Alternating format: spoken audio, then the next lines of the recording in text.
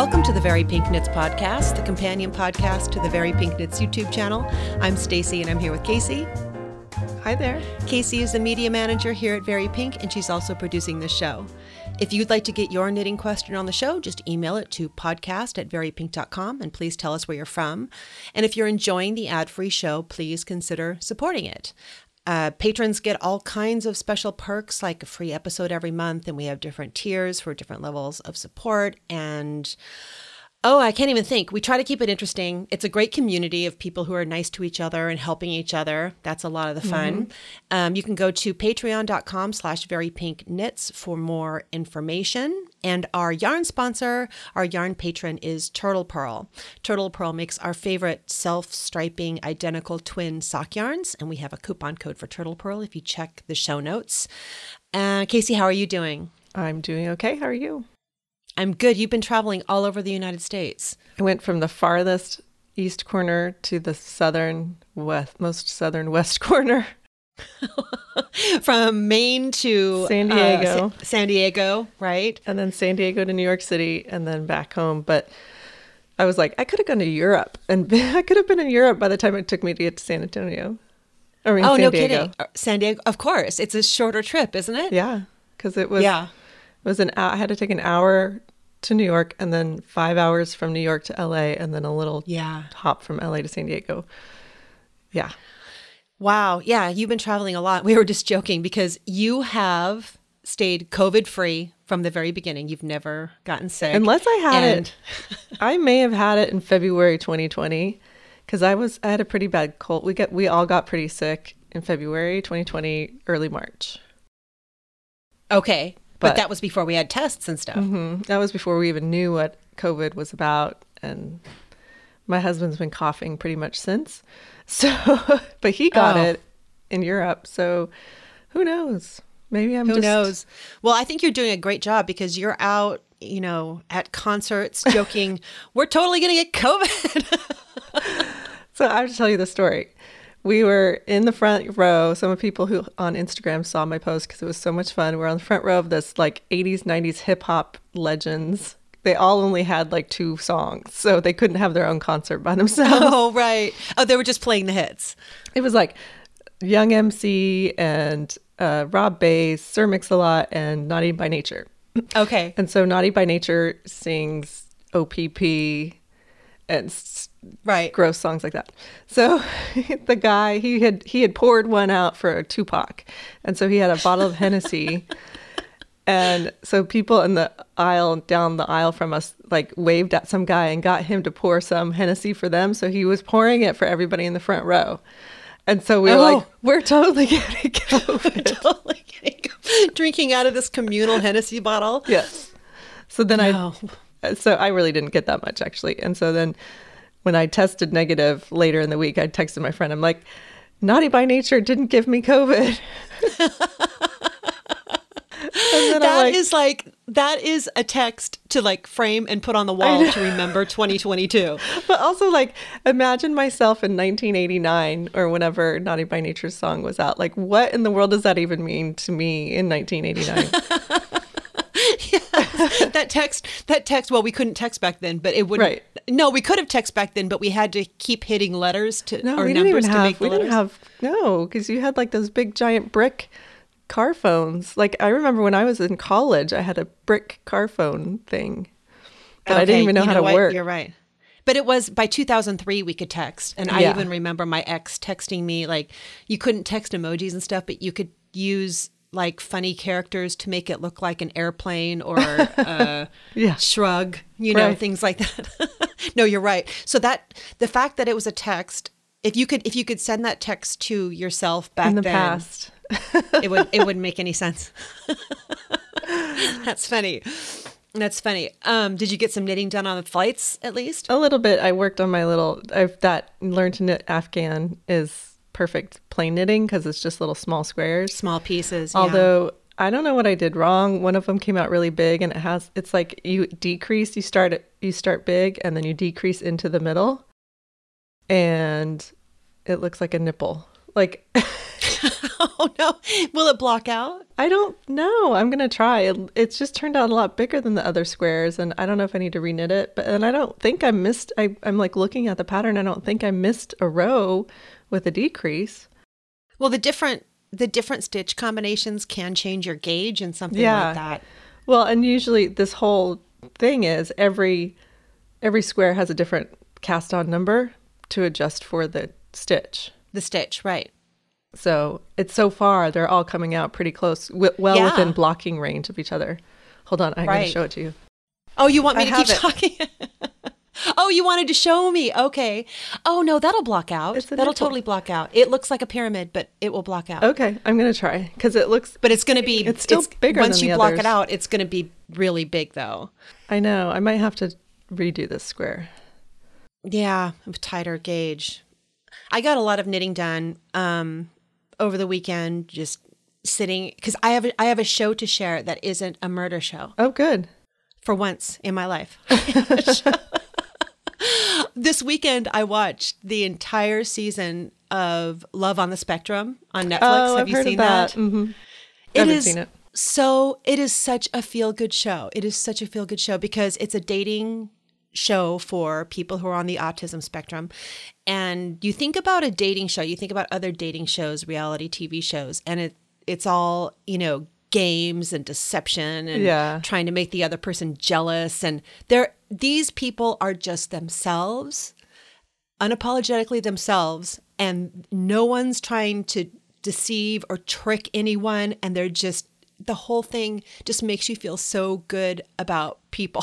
The whole thing just makes you, and it's just like you're rooting for them so hard. You're rooting for them the same way that you root for people on the Great British Baking Show because you like them and you want them to do so well. Yeah. And this season takes place in the U.S. I think the first season was in Australia, and this one takes place in the U.S. And you just fall in love with all the people on the show and with their families because each person has such a great support system with their family supporting them, or some of the people even have a dating coach who's actually neurodivergent herself. And she helps them with little things like, having conversations and not overwhelming the person with questions and, things just normal, just helping to make the whole experience really smooth and easy and build their confidence. And one gal on the show has a best friend who helps her. And this gal, I think her name is Caitlin, she has a whole list of learning disabilities, including autism. And she's able to talk about them really well. She actually works with autistic kids for her work. She's able to talk about her learning disabilities and everything. She knows exactly what's going on. So her best friend is sitting with her and they're looking over the menu for the restaurant that she's going to go to for her date because she has, what's it called? Dyslexia.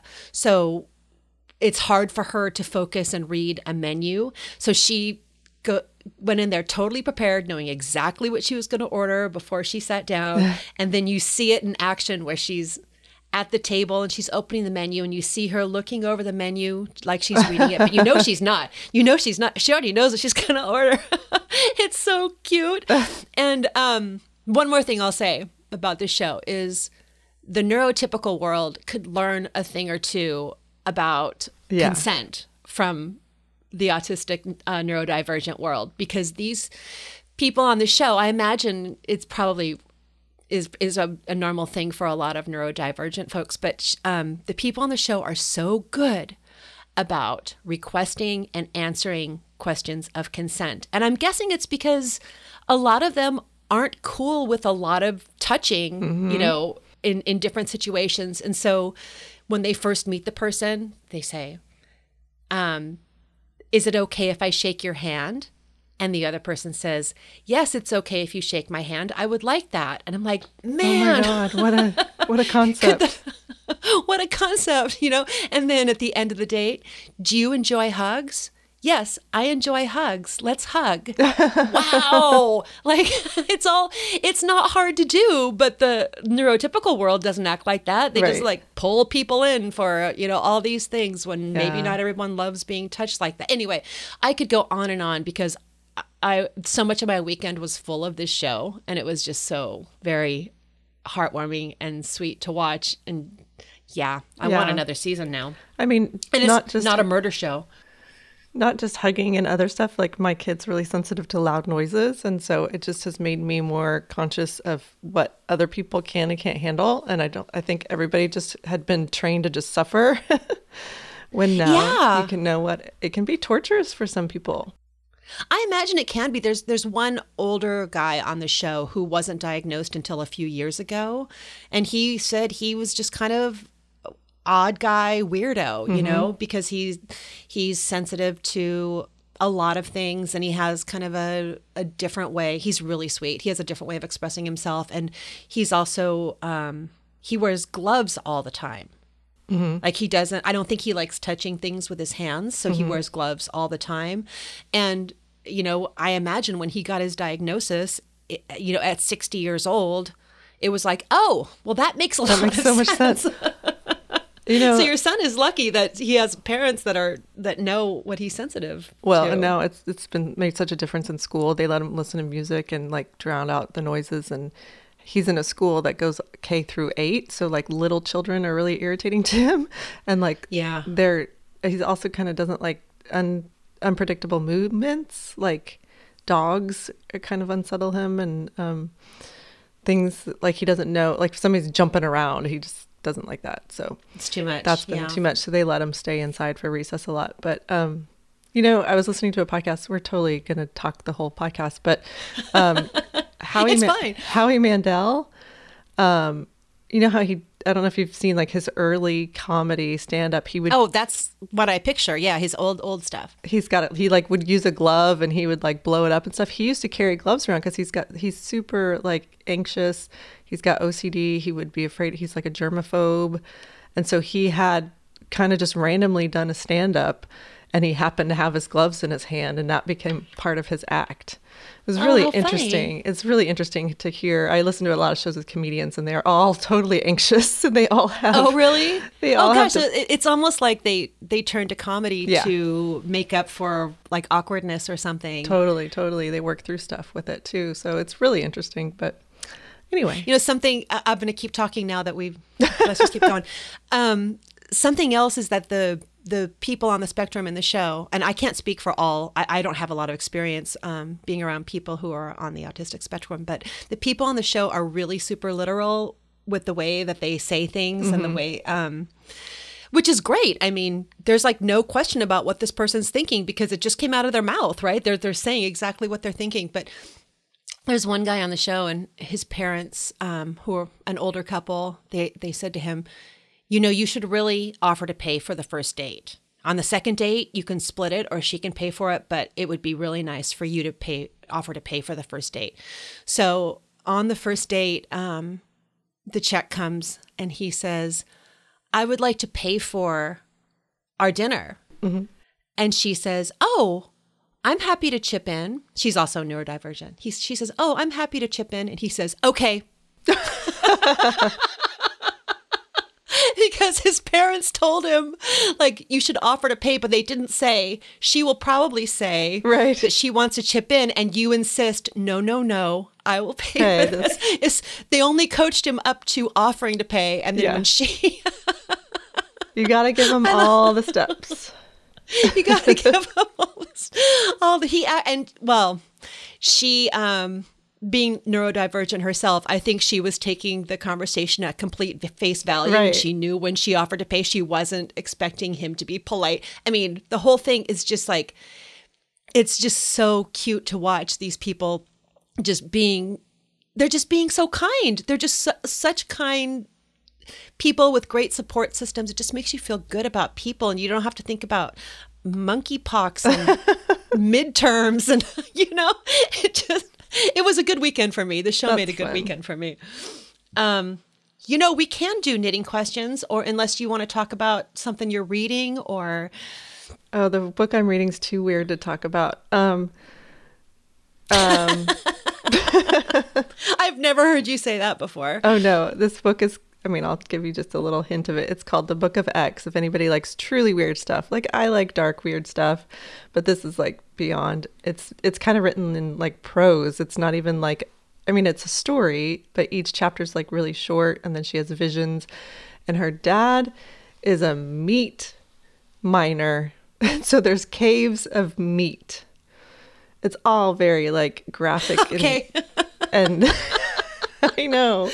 How did you get on this book? I don't know. I saw a review of it somewhere, and it was like, this book is so revolutionary and grotesque and moving, and it's about being a woman and meat caves. And so, oh, okay. It doesn't sound like something you'd normally read. Are you enjoying it? Well, last night I was reading it, and I'm like, this is like next level. Because like, if you've read any early Margaret Atwood stuff, it's kind of weird and dark. And it's kind of was giving me some vibes of that, but I don't know. I'm not loving it, but it's really interesting. Like, it's interesting as a totally different style.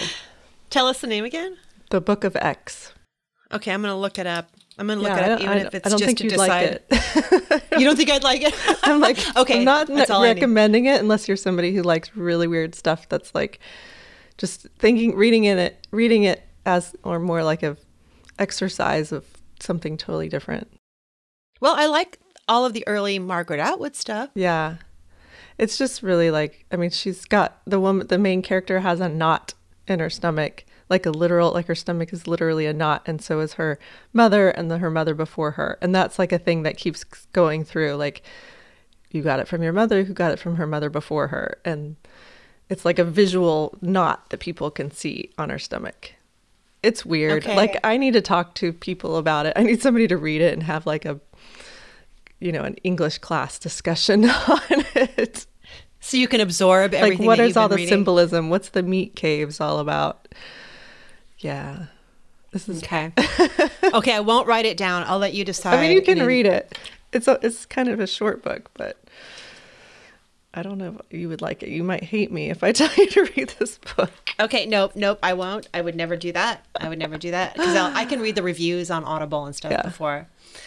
Okay, well, I don't know if this would be good on Audible because it's kind of a book that's written, like sometimes when you're reading and they have like a passage and it's hard to understand when it's on Audible. It's okay. Part of it is the visual layout of the book as well.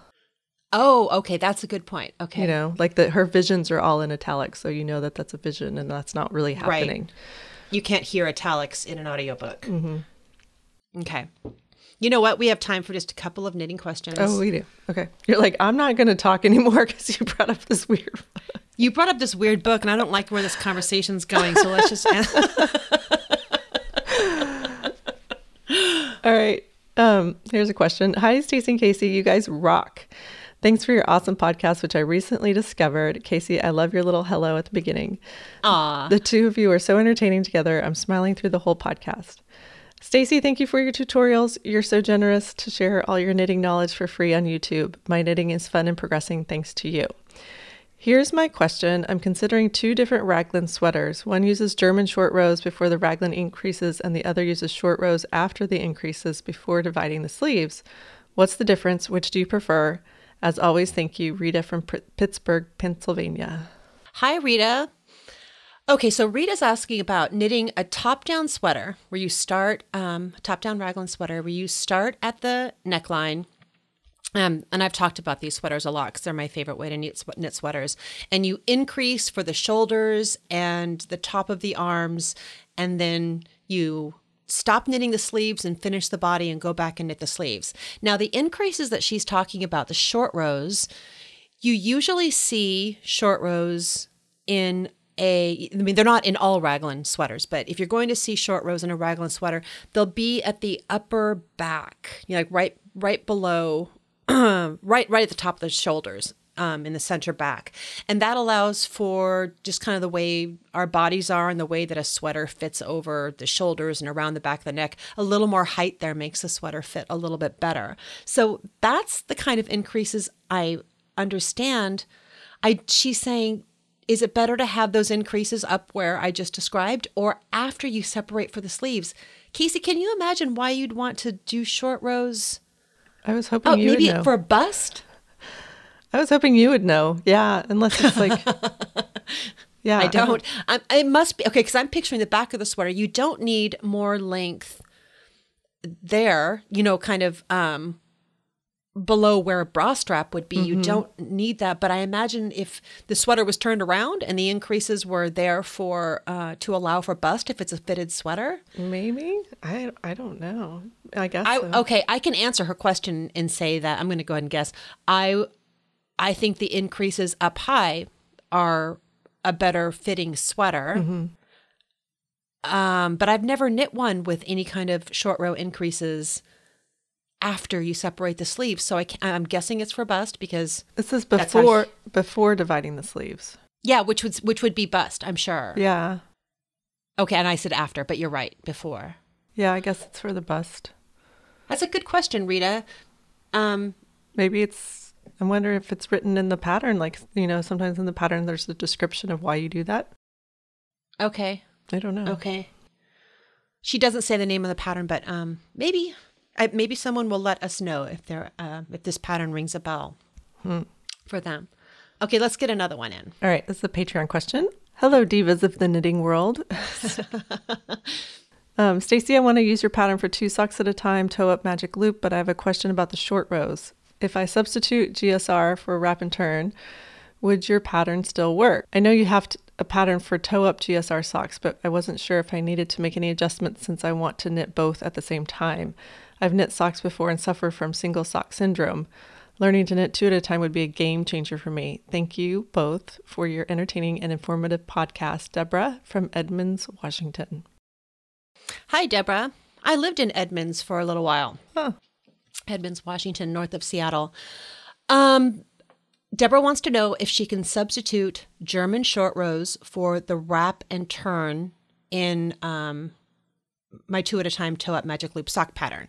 Absolutely, yes. And I have a video called German Short Rows. It's just a video, a short technique video on German short rows.